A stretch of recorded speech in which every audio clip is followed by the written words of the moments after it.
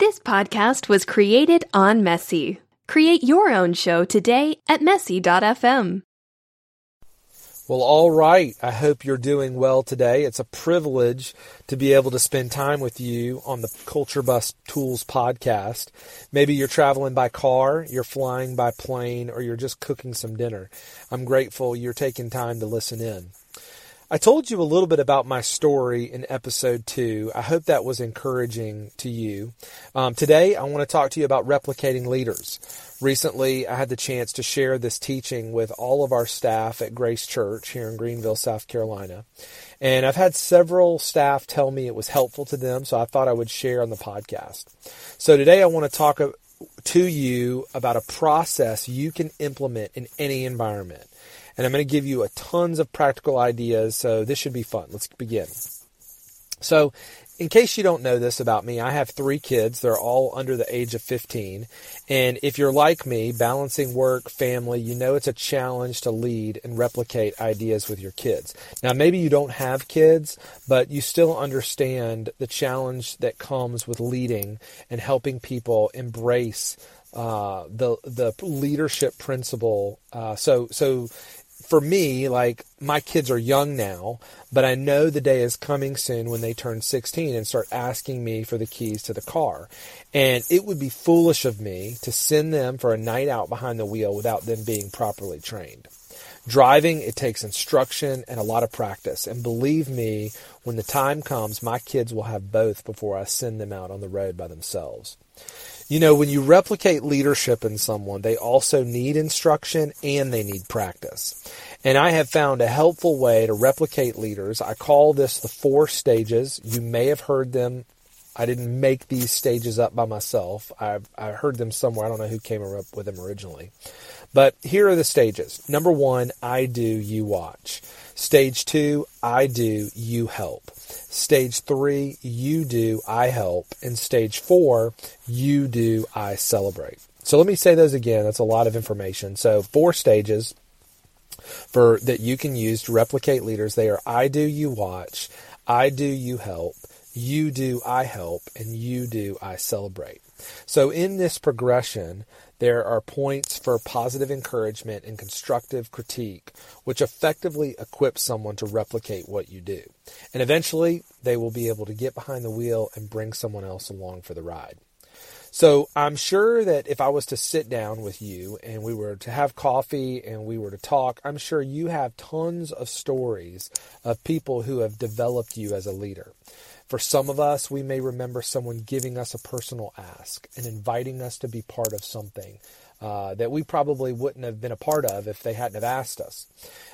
Maybe you remember someone building relational equity with you and just, continuing to show you that they care, that you matter to them.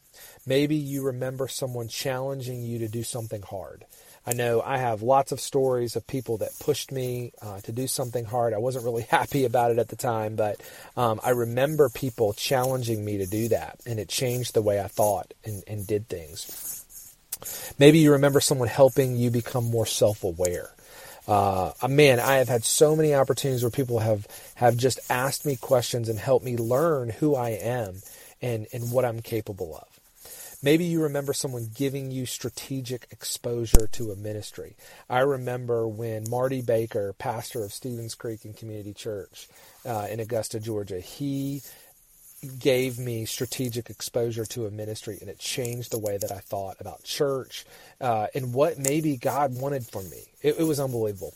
Maybe you remember someone casting a compelling vision of what it looks like to be a contributor rather than a consumer. Maybe you remember someone expressing their appreciation to you. And there's nothing more powerful than when people just appreciate you and thank you. Maybe you remember someone challenging you to go out and replicate what they did with you with someone else. We all have these life-changing stories like this. So how do we do this on a practical level? Well, I want to share with you a practical story with my oldest son. His name's Riley. When Riley was 12, Rachel and I challenged him to find a sport. We were like, man, you got to go find a sport. You got to do something. You can't sit around here and play tech all the time, And he was passive about it. So I told him that he was going to join me and my workout buddies. And he hasn't left us. What's funny is that at one time he was a slacker kid, and now he is a leader amongst our group. And when he was 12, I had this idea to take Riley through the 4 stages that I mentioned before, using F3 as the environment. Now, if you don't know anything about F3, you can check out f3nation.com, but F3 is basically a free peer-led workout group for men. I've been doing it for several years now, and it has really benefited me greatly. Okay, so back to Riley. When he was 12, I had this idea to take Riley through the 4 stages, using F3 as the environment. And so in this first stage, I do, you watch, I wanted to see Riley be a leader amongst our group. And so one day I shared with him how that was going to happen. And because he experiences F3 3 days a week, he could already see what that looked like. But in order to get him to carry weight in our group, to lead a workout, I had to constantly share with him my expectations. It meant discussing the possibilities and dreaming about him one day leading a workout by himself. So in this next stage, I do, you help. One time before I led a workout, I asked him to help me. I asked him to lead the warm-up, which consists of about 3 exercises that take about 8 minutes. And this gave him a chance to feel the weight of leading, but not having to own the entire experience or all of the responsibility. So third stage, you do, I help. Riley would eventually accept a request to lead a workout by the group. And I offered to help him prepare and even lead a function of the workout when he led it. He ended up knocking it out of the park. And the guys in my group were shocked at how efficient and difficult the workout was. And I was so proud. So fourth stage, you do, I celebrate. Riley, he continues to lead workouts and steps up when our group of men asks him to lead. And Rachel and I continue to celebrate with him. And I must admit, it is pretty cool to see a 14-year-old kid get up at 4:50 a.m. 3 days a week to go work out in the cold and sometimes rain. So the potential to use environments to replicate leadership is endless. And you can do this with working with volunteers. You can do this with coaching kids through a sport. You can do this through teaching environments. I mean, you could even do this cleaning up the kitchen and cleaning the dishes. Or the ditches. You could do that too. You could do this using technology. You could do this managing schedules. I mean, the list is endless. So here are some practical ideas I think are helpful to concentrate on when trying to replicate leaders. So if we were to focus on this first stage, I do, you watch. In this stage, you're really just asking someone to join you. You got to have somebody that you're going to invite into a relationship with you. And so you just invite somebody. Just go find someone. You got people around you all the time, whether it's your kids, whether it's a roommate, whether it's someone that you work with, maybe it's a ministry volunteer, a partner in business, whatever the case may be. You just need to invite somebody.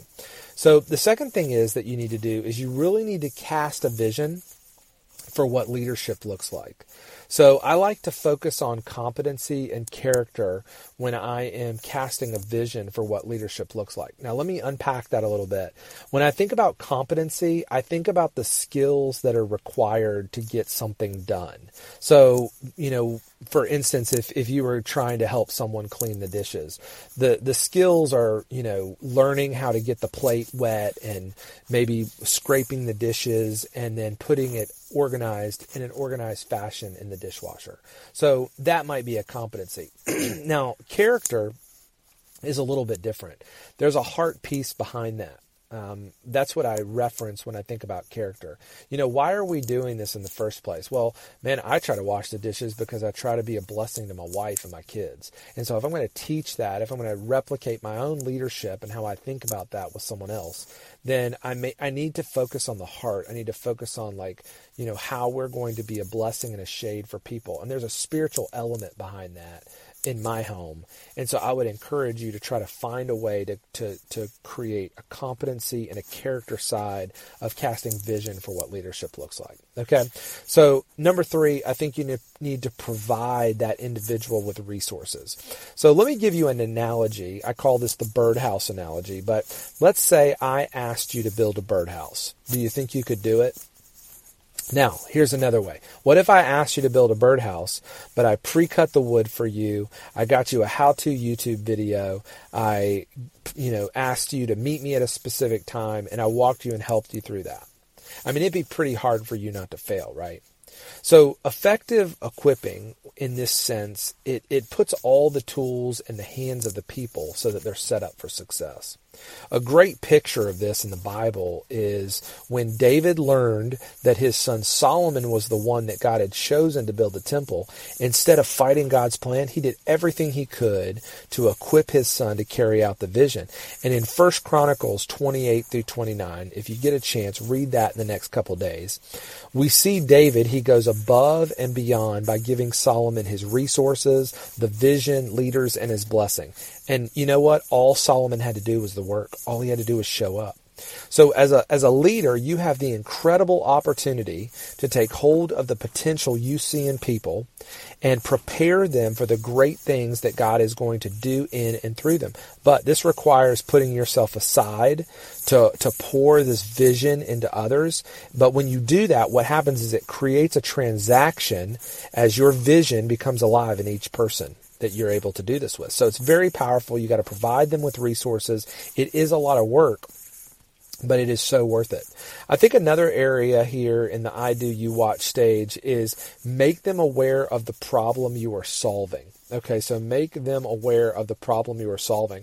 I heard Will Mancini tell me this one time. He said, people don't care about your solution until they are emotionally connected to the problem it solves. Okay, so people don't care about your solution until they're emotionally connected to the problem it solves. So you got to help people understand and connect them emotionally to what you're trying to accomplish. There's a problem that needs to be solved. Hey, if we don't do the dishes, then what happens is it creates disorder and entropy, right? I mean, entropy is everywhere. It's the moral decay of everything. And so if we just leave everything out here on the kitchen, and let's say I'm leading my son to help replicate the dishes, I'm just using that as an example, then, man, what we do is we're not really helpful in our home. We're not really leading. We're being passive, which is a core sin of man. So you just got to help them understand the problem that you're trying to solve. Okay? All right, so let's move on to stage 2, I Do You Help. In this stage, you're really asking this person that you've invited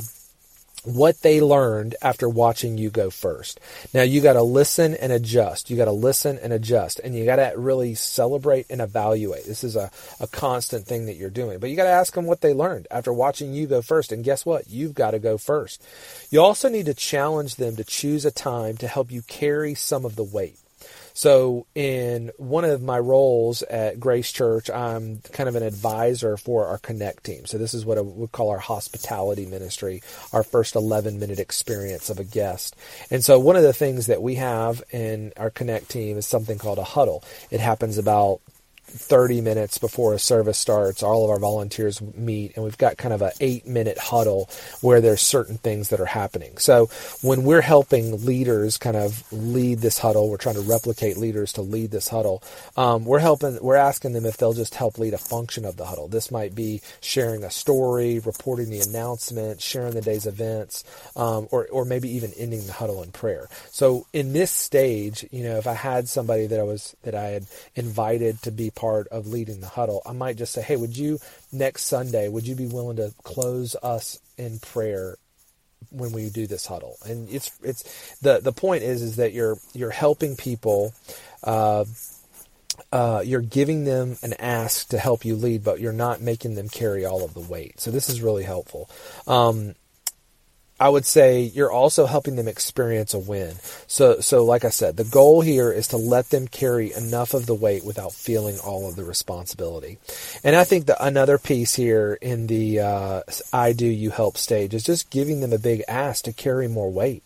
When they're finished helping, give them a little bit more, help them carry more weight.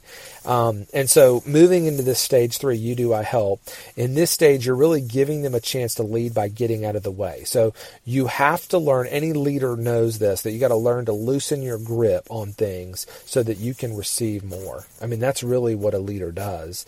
And so this is very challenging. So you've got to offer your support. And this is the difference between throwing someone into the deep end and walking with them. I think you need to remember the 80% rule. I think John Maxwell came up with that idea that if somebody can do something 80%, then let them go. I think you can get away with 70, but I think this is a very important part of this stage. In stage 4, I celebrate. In this stage, you're really challenging them to replicate the previous stages with someone else on their own. And don't forget to thank them for leading and celebrate with them. That's so important. And I think this is a very important part of this, is that you need to find someone else to lead. You need to do this again. You need to replicate again. You need to find another person that you can do this with. So great. I shared with you these 4 stages. I think they're really helpful. You can go apply those today. But why is it important? I mean, what's at stake if you don't do this? I think I want to share 3 things with you, and then I'm going to give you a next step. I think number 1, the mission is at stake.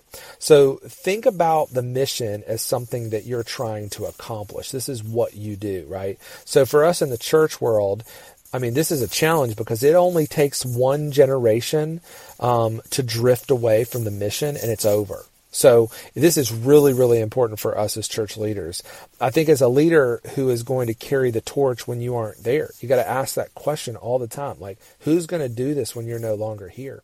When you change roles, like what happens next? I've been a part of a lot of growing organizations, and one of the things I've learned in a growing organization is sometimes you might be in a role, and in 3 months you're in another role. So you got to constantly be replicating your leadership because you might not be in that spot soon. And then what happens when you're gone? So this is really important. I'll be honest, man. I want you to feel the urgency of being intentional with people and replicating yourself. So if not, the mission is at stake and you're going to fail to accomplish the mission. So what else is at stake? I think people are at stake. So Jesus, he called us to make disciples. This is so important for us as Christ followers. So developing people is all about slow crock pot growth. So don't be in a rush. This takes time. And so let it just be like that crock pot growth. I love it when my wife cooks in the crock pot. She just throws some season and some salt and some different things in there and some meat, and she lets it sit all day. And it's so good. It's so chewy. And oh man, I'm getting hungry now. But that's really what happens when you begin to develop people. You just do it in slow growth, and don't be in a rush. Okay. You got to learn how to bridge the gap for people. And so what I mean by that is that some temperaments, some personalities, they need more of a nudge and an encouragement. So some people might need more hand-holding from you. And you got to learn that as you work with people. Remember that you're inviting people into doing something. So for us in the church world, we're inviting people to be part of ministry. And when you're in this, I think, just learning that people are at stake, remember to be visible with people. Remember to be intentional with people. Remember to be authentic with people. I mean, just be you, just be you. And who doesn't want this kind of relationship with someone? So I think, the mission is at stake, people are at stake, and I think also you're at stake. So when you take a chance on replicating leaders, you develop yourself. This process will help you become more effective for the kingdom, and it's going to take on growth in your organization and your ministry. Replicating leaders is an overflow of discipleship and development done well. Okay, so here are some things that I want you to be thinking about. Here's a question: would you rather be thrown into something and have to figure it out on your own versus someone coming alongside you and equipping you to hit a home run? Okay, so here's the deal. I want to provide you with a leadership replication tool that I think can be incredibly helpful. It walks you through 6 areas that will help you launch the 4 stages into action. This tool will help you think through the environments you're in and get clear on how to develop leaders who help you lead them. So working through this tool will give you those around you a vision for success, as well as a structure so that they are equipped to step in and carry the weight of leadership. And as current leaders are being developed on all levels, you're more likely to move new leaders into new roles. So you're going to love it. So head on over to culturebustools.cc/leadership replication. Man, I look forward to seeing you on the next podcast. Hey, if you like today, man, I'd love it if you just maybe give me a review or share it with someone else, or, man, just give me a couple stars, whatever. It helps people find the podcast. And if you ever have questions, you want to talk about a specific topic, if you think there's somebody you'd like me to interview, or, man, you just want to talk more about something, man, either, shoot me an email, go to my website at culturebus.cc. I would love to connect with you, and I look forward to seeing you on the next podcast.